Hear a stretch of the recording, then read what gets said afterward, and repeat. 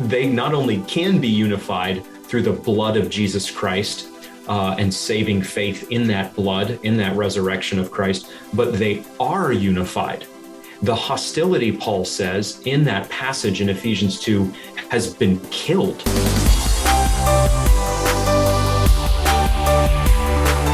Welcome to the Stand Firm podcast. I'm Nick Lannon of Grace Anglican Church in Louisville, Kentucky, here today with Matt Kennedy of the Anglican Church of the Good Shepherd in Binghamton, New York, and JD Koch of Christ Church Anglican in Mount Pleasant, South Carolina. Matt and JD, how are you guys doing today?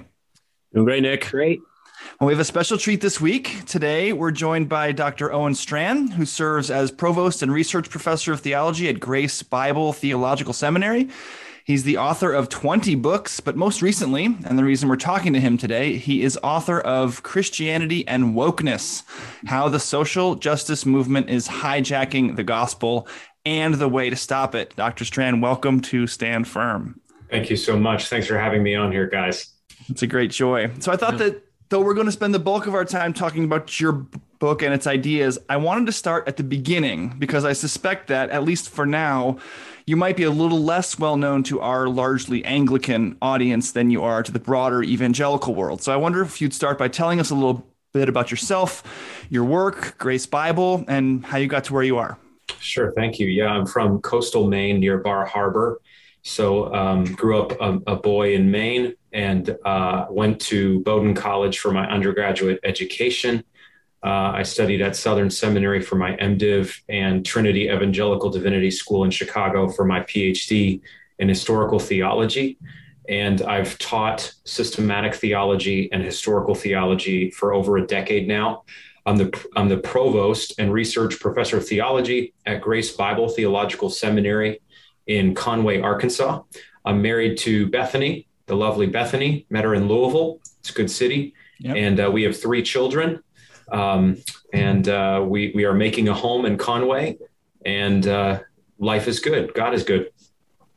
Somehow you escaped the normal sort of vocational trajectory of whaling from being from Maine. That's good. I see. It was really close. That's right. I was just about to do it. Yeah. Well, that's how cultured I am. That's right. That's right. So not many people maybe will know a lot about Grace Bible. It's relatively new, right? So what drew you to it? Yeah, it is relatively new. I had 5 years at Southern Seminary and Boyce College in Louisville teaching systematics. And then I had 6 years in Kansas City teaching systematics at Midwestern Seminary. And those were all good years. I'm very thankful for those institutions and their role in my life. But I had this opportunity come up this past spring to step into a different role and help lead a school and be in a confessional reformed environment. And that was appealing to me. I have, as you alluded to earlier, taken a stand on wokeness. And I wanted to be in a context that would not cause any trouble for along those lines, denominationally or otherwise. And so here I am at this school with one other full-time faculty member and 30-ish students right now. So we're building something. We think of ourselves kind of as a Baptist Westminster at this point. That's probably a little inflated, but hey, everybody's got to have goals, right? That's right. We think of the great picture of the early Westminster faculty. I know I'm with Anglicans here, but permit the jag for just a minute, of Machen and others, Van Til, sure, all in their 3-piece suits. Yes. And Machen is mobbed up. He's got a waistcoat. He ain't even smiling at the camera. He doesn't need to smile. He's J. Gresham Machen. So we want to do a photo like that soon. Yeah. So there you go. We're very sympathetic to that. I mean, Nick and I both went to Trinity School for Ministry, which started, in a basement in Ambridge, Pennsylvania with, I don't think they had any accreditation. Ragtag bunch of students from around the country whose bishops were, very suspicious of this new evangelical then Episcopal seminary, and have deep affection and deep roots, or deep affection for the need for and the reality of seminaries like the one that you're currently involved in. Because we could talk, and we'd have a whole show about credentialism and degree inflation and things. But having spent having got my my doctorate from, sort of a mainline German theological institution, and while working in the Church of England and seeing their what they would call their training schemes. Let's just say that there's a lot to be said for what you're doing. I don't want to go too far afield, other than just to say that there are we should probably cut all that out, Nick, because I want to say a lot more, but I don't want to be. I do too. I don't want to. Could we all just summarize it by saying that you all went to a strip mall type seminary? Well said.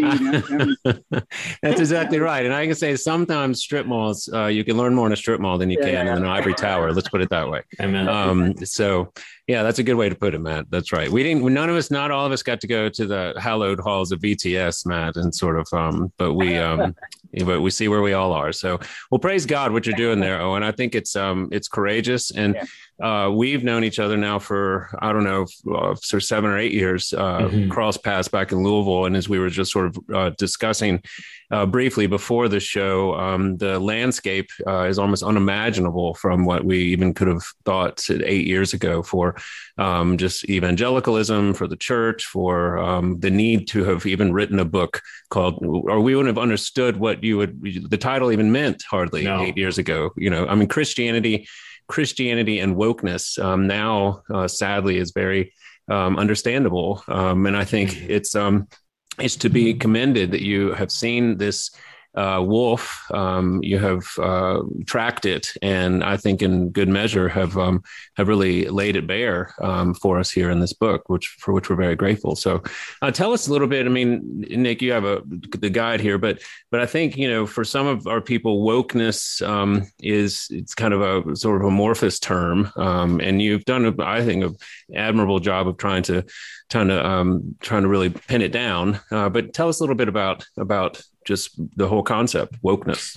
Yeah. And it's an honor to be on this. Thank you, Ben, in all seriousness. And JD, have really admired your ministry for years as a Baptist teaching at Southern. My family and I would sometimes sneak over to your church because we loved your ministry. So thank you. Honored to be back with you, and thankful for the faithfulness of you men, even in wanting to talk about this. Wokeness is really, it is amorphous in terms of the broader culture. And that's part of why it's advancing in both society and the church, because it doesn't want to define its terms.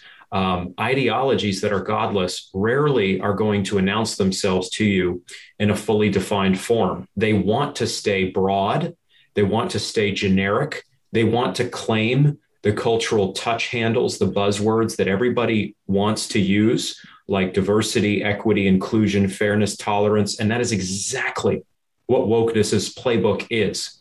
In reality, being woke just means simply, Cambridge English Dictionary, that you are awake to the nature of systemic racism and injustice in a society. So if you go woke, basically in shorthand form, you stop believing that America is a just public order, right? And you switch, you morph, you almost convert, really, to seeing it as a racist society infected with inequality at every turn. And that's not just a technical dictionary. That's been proven out in the experience of many of us who have friends, know of churches, know of institutions that have gone woke. You see that is exactly what they start talking about and cannot seem to cease talking about. So wokeness is not a boogeyman. Critical race theory is the formal academic driver of the mindset of wokeness. That's how I put it in my book, Christianity and Wokeness. These things aren't boogeymen. These things aren't imaginary. This is a real ideology and a real mentality I call wokeness that we need to address.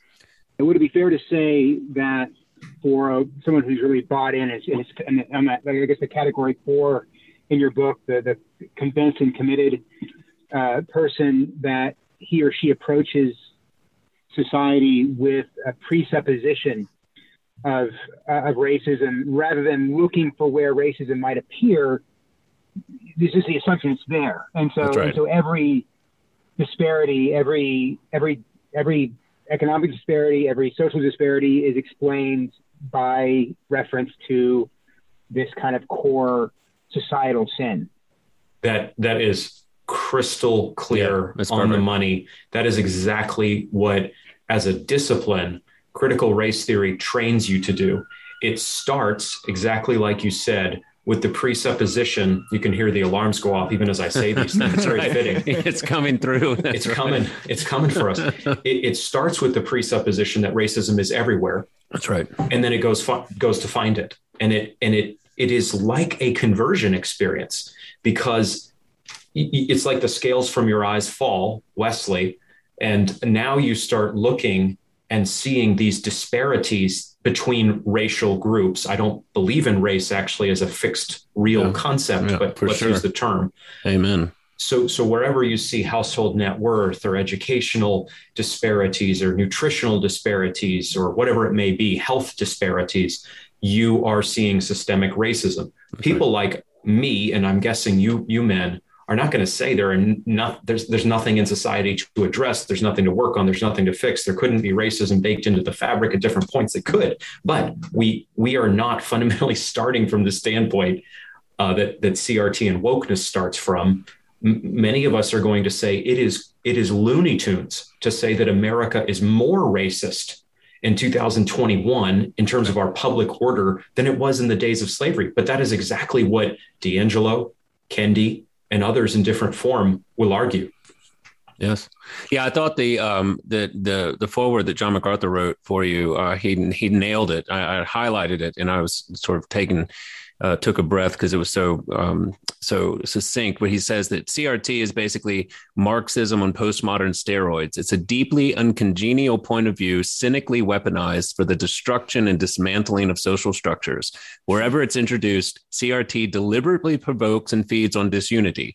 It intensifies ethnic hostility, promotes crass identity politics, foments resentment, and imputes guilt or victimhood to people according to their skin color. I was like that was just that was a double barrel right there. And It's all true. And we have been living through the ramifications of that. And to your extent, you say it's a religion, my wife Liza and I have gotten really involved in this, and she sort of started sounding alarms before I did, because for this very reason, because loved ones in our family and friend network began speaking in an entirely different way about themselves in the world, using the same words, using privilege, and I know I'm a racist, but I'm doing the work and doing better, and all of these these mantras begin coming out, and by otherwise, people that we know well who were not racist, who actually, I grew up in the deep South, like the opposite end of the country from you, and have been very much concerned with the Christians' work for racial reconciliation, for lack of a better word. My entire life, my entire known life has been a cognizant of this, of the past and the present and the hope for the future.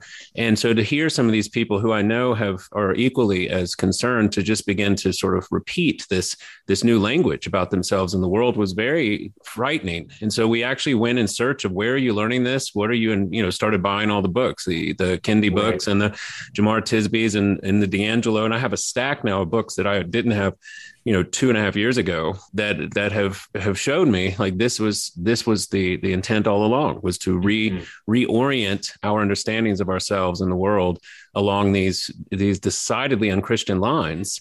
And I think you're right to be pushing back on it. And I loved what you said at the end of your book about fighting for your family and friends and your children. Like this is not an ancillary concern for the Christian ministry. Like this is an active assault on the biblical worldview, on the reconciliation we found in Christ, and the hope for redemption that the gospel lays out. And I think that I'm grateful that you have identified it, and that you're helping us work through this.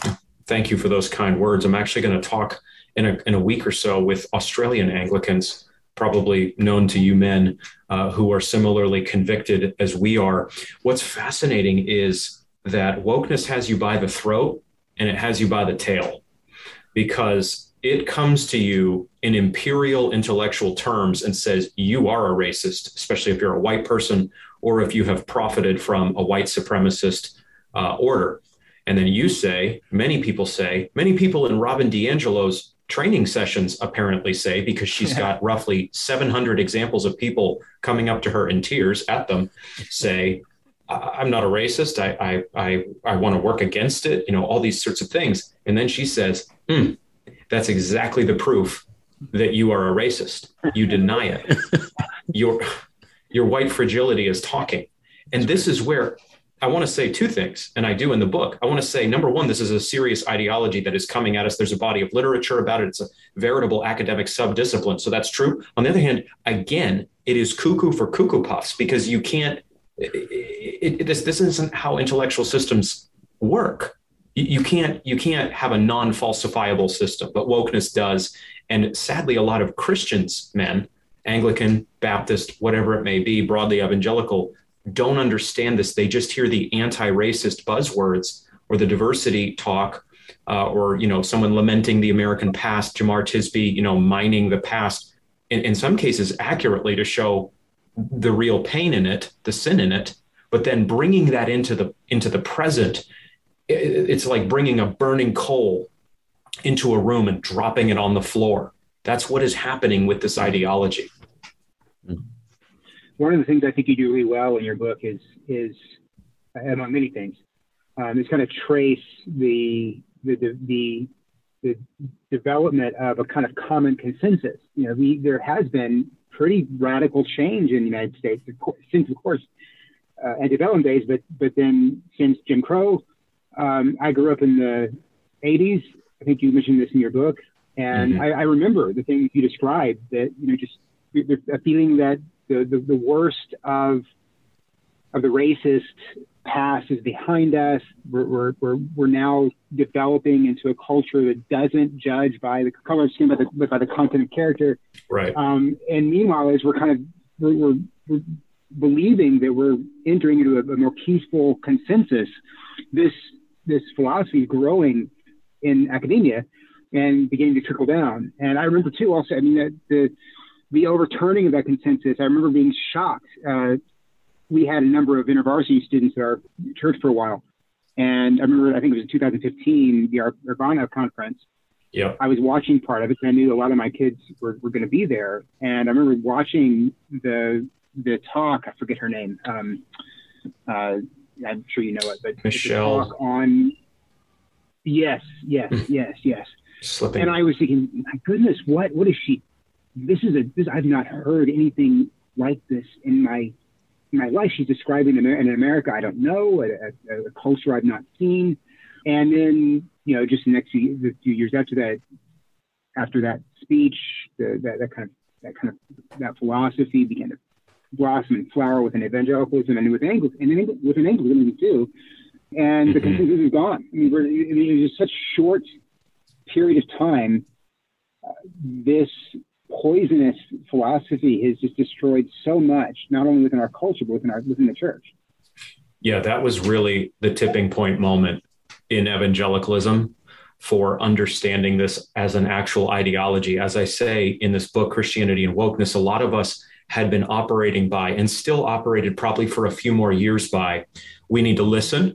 We need to be humble on these issues. America has had real challenges in its past with regard to partiality, most technically in biblical terms. James 2:1, show no partiality. Don't favor anyone sinfully, but especially what we call racism, more properly ethnocentrism, judging people by skin color. So many of us thought the way forward, if there were police shootings that were, that became controversial, was going to be to for a lot of white people to probably listen, to take notes, to try to be empathetic, and that sort of approach. And what we did not know, but what Urbana 2015 unmasked, is that this was not just a matter of Christian humility. That's always in season. This is an ideology.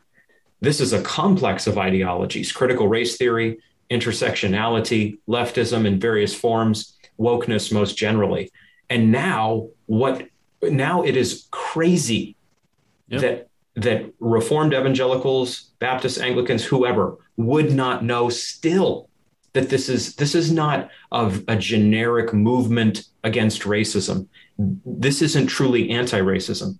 This is neo-racism. It is based on race essentialism. Yes. And it's shocking, but still to this day, I'm sure some of your peers, some of my peers convince themselves this is a boogeyman. It is not a boogeyman. That's right.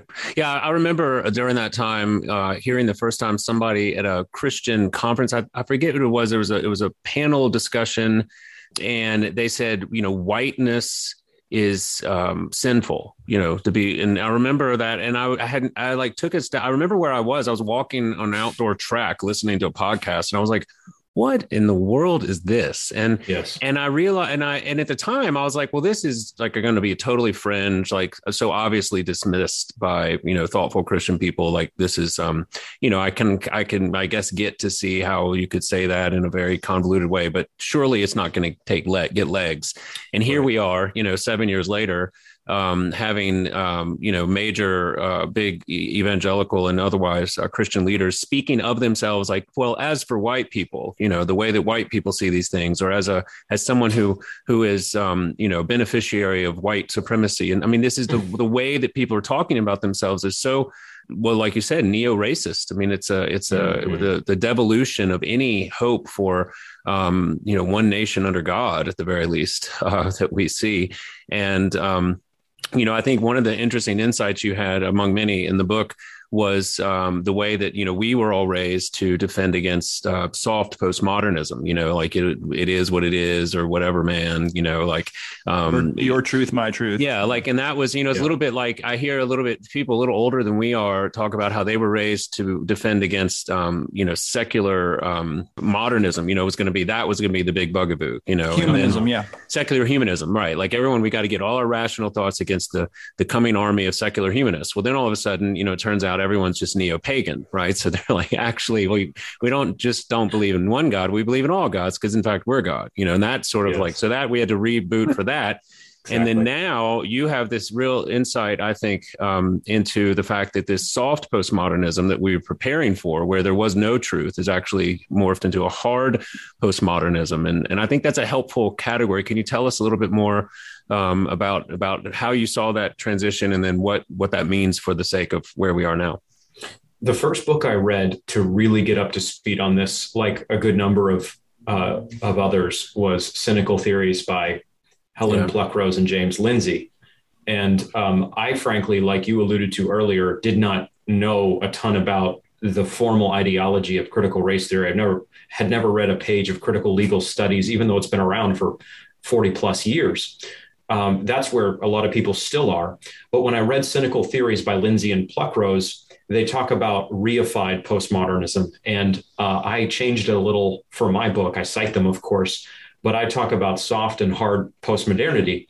So the soft stuff is what you talked about: my truth, your truth, everybody live and let live. The hard form is this stuff. The hard form is wokeness, in that it is not built on absolute truth. It is not built on a theistic claim, theistic foundation.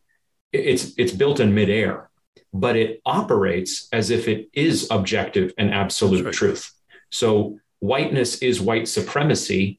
Basically the core idea of wokeness, I think, when you really boil it down, when you really get into the system, you peek under the hood, that's really where it goes. And there's all kinds of things then that it tells you to do in order to dynamite a white supremacist order. That's what Black Lives Matter, that's what Antifa was doing in a lot of cases last summer, a year ago, when they were torching one American city after another. They weren't just letting off steam. They weren't just mad. They weren't just motivated in their minds by justice. They believed, and it's not popular to say this even now, but they believed that they were actually rebuilding a new order, because that's what this ideology ultimately seeks to do. It's drawing off of Marx. Marx wanted to destroy Western civilization. He and Engels are they're basically plain about that in the Communist Manifesto in 1871, for example. And this is racialized neo-Marxism today that seeks to burn and destroy and rebuild a new equitable order. Okay. And all this is treated as if it is objective truth, but it is not objective truth. There is actually no objective truth claim even made by the system. And yet it is therefore, I believe, hard postmodernity. It's a totally different challenge than the youth camps and conferences equipped us for 15, 20 years ago. Well, I really appreciated your tracing the development of critical race theory from critical theory and from Marxism. Would you mind in just in short form giving us a brief overview of that? Yeah. So Marxism's major contribution, Jeff Johnson shows this in his book, What Every Christian Needs to Know About Social Justice. Excellent short book with Free Grace Press. He's the president of the seminary I'm at. He shows that the core idea of Marx, the reason Marxism works and has become history's most successful bad idea in terms of body count, in terms of the hearse trailing the car, is he simplifies. If you want revolution, you need it to be really simple. And he says those who own the means of production, those who are wealthy by extension, are oppressors, and those who don't own the means of production and are poor are the oppressed peoples. That will play. That will work, because a lot of people are in rough conditions in the 19th century and following, right, for various reasons. So Marx is successful in fomenting economic revolution. Critical theory builds off of the oppressor-oppressed paradigm. The Frankfurt School and others basically argue that bourgeois culture, traditional culture, religious culture is oppressive of minorities in a society. And so they culturalize Marxism, I would say, cultural Marxism. And today, critical race theory and wokeness racialize Marxism, still using the oppressor-oppressed paradigm, telling us that the racial power group, the whites, are oppressing people of color.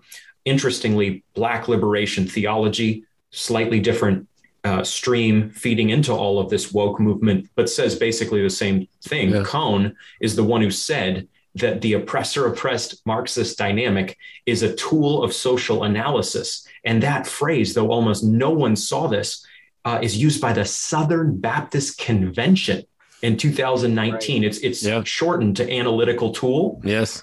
All this to say, this is not the fever dream of arch-right conservatives. There actually is a long line of Marxist destruction of Western civilization that is still unfolding right now. It's at peak pitch right now in America and in the church. And it's tragic. Once again, I'll repeat myself, that we don't understand that this isn't just not an ideal way to address racism.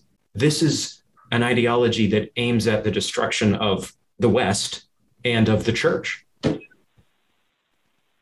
One thing that you do also, and I really love it, picking up on that point, is Marxism and the critical theories that flow from it. They provide a way of a worldview that supplants and corrodes the Christian one. You have a different anthropology, a different soteriology, a different martiology. I mean, everything is subverted, and it actually makes it easy for Christians who buy into this philosophy to kind of adopt it and use Christian language to maybe conceal what it really is. Could you talk about the way that that this particular development of Marxist ideology, culturally and racially, conflicts with the gospel and how and what we're given in Scripture as the means to bring about both personal salvation, redemption, and also change in communities? What a fun question. We could talk for an hour about just that question. And I address it. You can come back next week if you want. Little did I know that I need to be hanging out with the Anglican guys, man. This is fun. I should have known. Fundamentally, I talk about this at length in the book, but this is a racialized social gospel. That's what this is, I think. So 100 years ago, Machen was fighting the social gospel. Social gospel took over many Baptist churches, many Presbyterian churches, many Episcopalian churches, as you all are very well aware.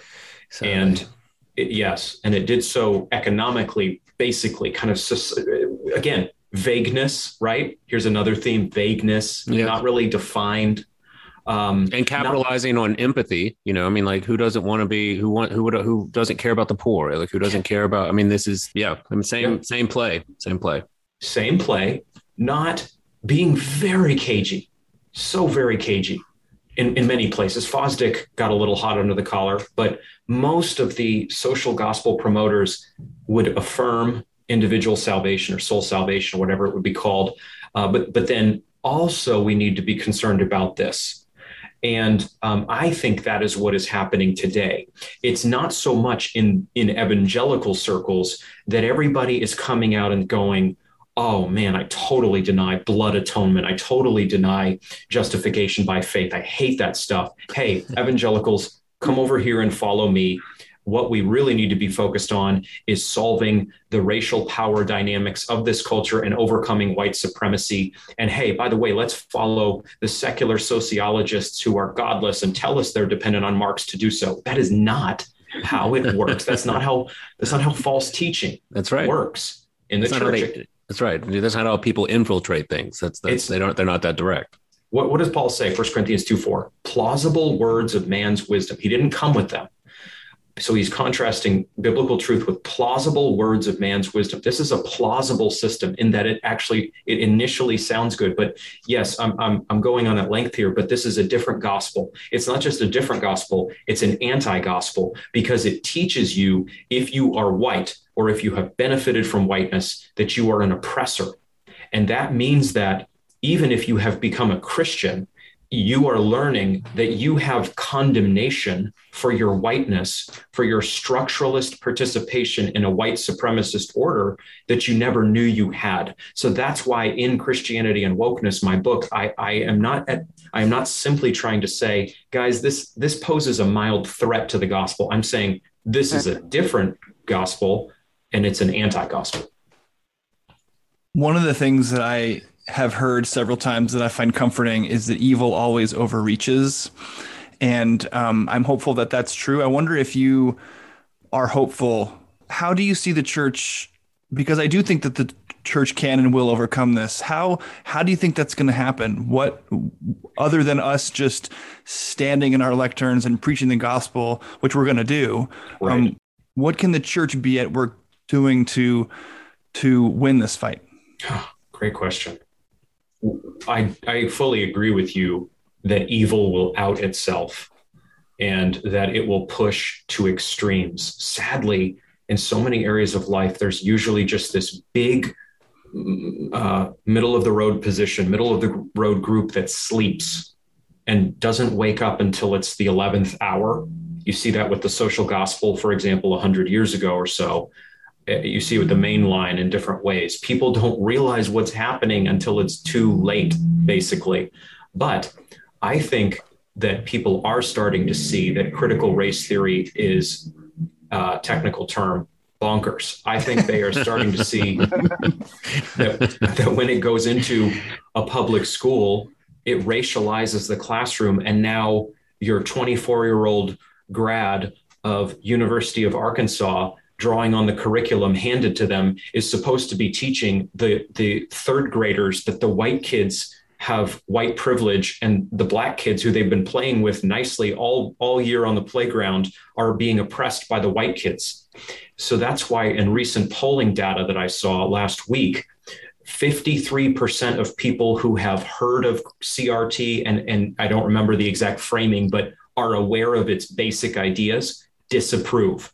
23% of people approved. When I saw that stat, I thought to myself, okay, I think the tide is going to turn. Not meaning something triumphal in the next month, but I think people are starting to wake up, and that is only good for us. And I think where it's going to have to start, because it's like there's no local anymore, because everyone's, social media makes everyone's immediate lives present to everyone else. But that being said, we do still have friends and family and acquaintances of other ethnicities and sort of long relationships. There are for lack of a better word, interracial marriages that have been successful. There are people who have adopted children.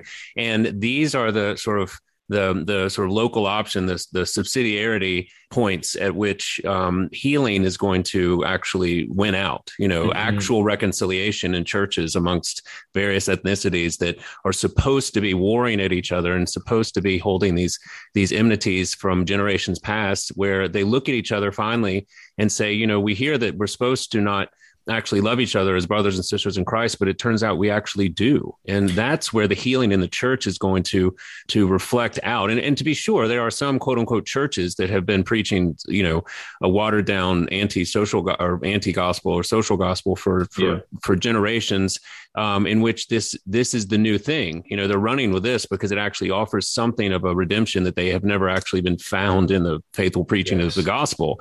But for those churches that have actually been faithful to the gospel, and those ministers and the people that have found genuine reconciliation across all of the walls of hostility that Paul talks about in Ephesians, well, then it's going to win out. Like those families that have lovingly raised, children of other ethnicities into, sacrificially, those friends, for lack of a better word. I mean, I was so touched by the growing up in the Deep South when Master P was in his ascendancy, and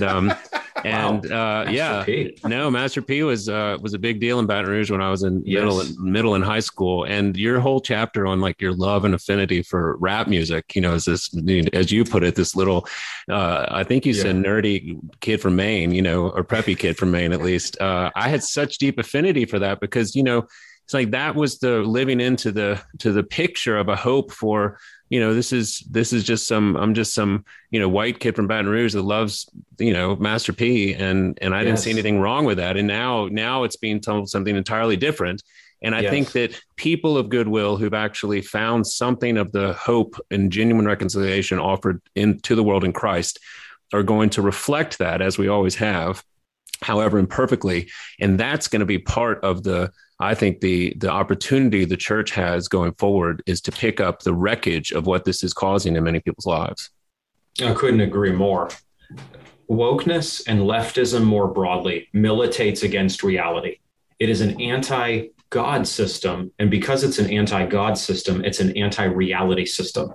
So, for example, the sexual dimension of wokeness, you think about transgender, that's against reality. There is no such thing as transgender. There are people who may be confused about who they are for any number of reasons and need the word of God and the gospel of God for their state. But fundamentally, that is an anti-reality perspective. It is an anti-reality perspective to argue, as intersectional scholars do, that fundamentally in structural terms, thin people oppress fat people. Thin people do not fundamentally, just by virtue of being thin, oppress fat people. So this is an anti-reality system. I'm from a mixed race family, even though I'm from a small town in Maine. This system, this evil, godless, anti-gospel ideology trains us to believe we know people by looking at them. So I know you, white guy with glasses. You've benefited from white privilege in all sorts of ways. You went to Bowdoin College. You've had this privileged upbringing, and therefore, I can read you and I can condemn you. And the truth is, we don't know one another. The truth is, we are not aggregates of a block group, as in Marx's thinking. We are individuals. We are image bearers. We are given dignity and worth by virtue of being made from God, for God, to know God. But this system tells us that we can know each other and who belongs to the group stereotype blocks. But my sister does not look like me. And yet I love my sister to the death. I would die for my sister. And that shaped my life in all sorts of ways. Amen. To be in a mixed race home through adoption. So I agree with you that this system doesn't work on the ground.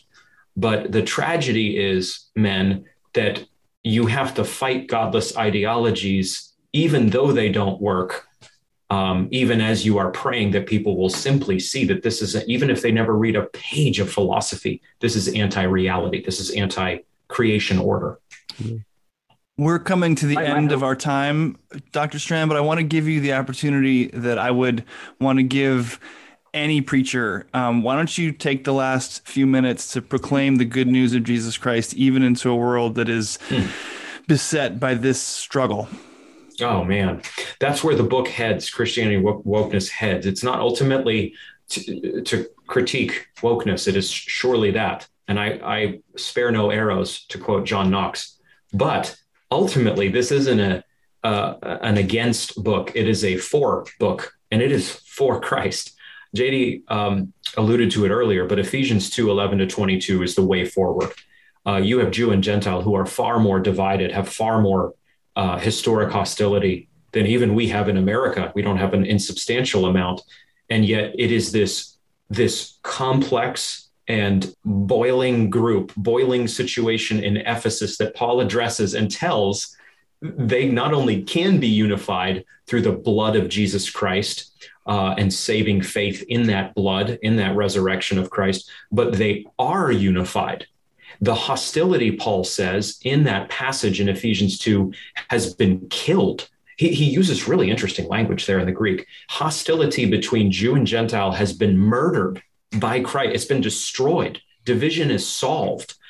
And that's not because the Jews and Gentiles in Ephesus are to line up across from one another and do an elaborate reparational dance where they figure out over a span of a year or two whose ancestors harmed whose, and then what money one side is owed. Ezekiel 18:20 does away with reparations. 19 and 20 tells us that the sins of the father don't obtain to the son and the sins of the son don't obtain to the father. Obviously, we know about Adamic headship, but that aside, there is to be no reparational scheme in the church of the Lord Jesus Christ. Instead, our unity is in Christ. Our unity is in the gospel. And to make this practical as we wrap up, that means that when we are born again, when we are a Christian and we join a local church, those people we are with are our brothers and sisters. And when we're not in a local church here, but you men are my brothers.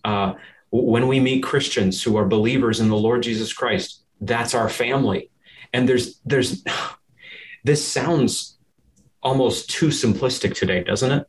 But there's nothing more to be done. Christ has done the work. Of course, we live in humility. Of course, we listen well. Of course, we know people are coming into the church from different places in life, right? And we're always working to show no partiality, James 2:1. But we are unified now. God's plan for unity is not driven by Robin DiAngelo and Ibram Kendi and sociologists and psychologists and critical race theorists. It's driven by Christ. Amen. And it's succeeding. Can we just say that as well? That's right. Gates of hell. The gospel is not flailing. God does not have his head in his hands up there in heaven. His gospel is working. Right. Amen. It's working amazingly well. Amen. Amen. Amen, indeed. Thank you so much for taking the time to be with us today. Couldn't have enjoyed this more. We also thank our listeners for listening. If you want to keep the conversation going with us, you can be in touch. You can rate and review the podcast on iTunes. Send us an email. And buy the book, Nick. And they should go buy the book. JD, I'm getting there. Sorry. Gracious. I'm sorry. Let me do my job. I nudged it. That's right. Send us an email at mailbag@standfirminfaith.com or join the Anglicans for the Gospel Facebook group. Thanks, as always, to Matt Kennedy and JD Koch, and a special thanks this week to Dr. Owen Strachan. Please do go buy and read his book. You'll be blessed by it. I'm Nick Lannon, and Lord willing, we'll be back next week. Until then, by the grace of God and Jesus Christ, we'll be standing firm.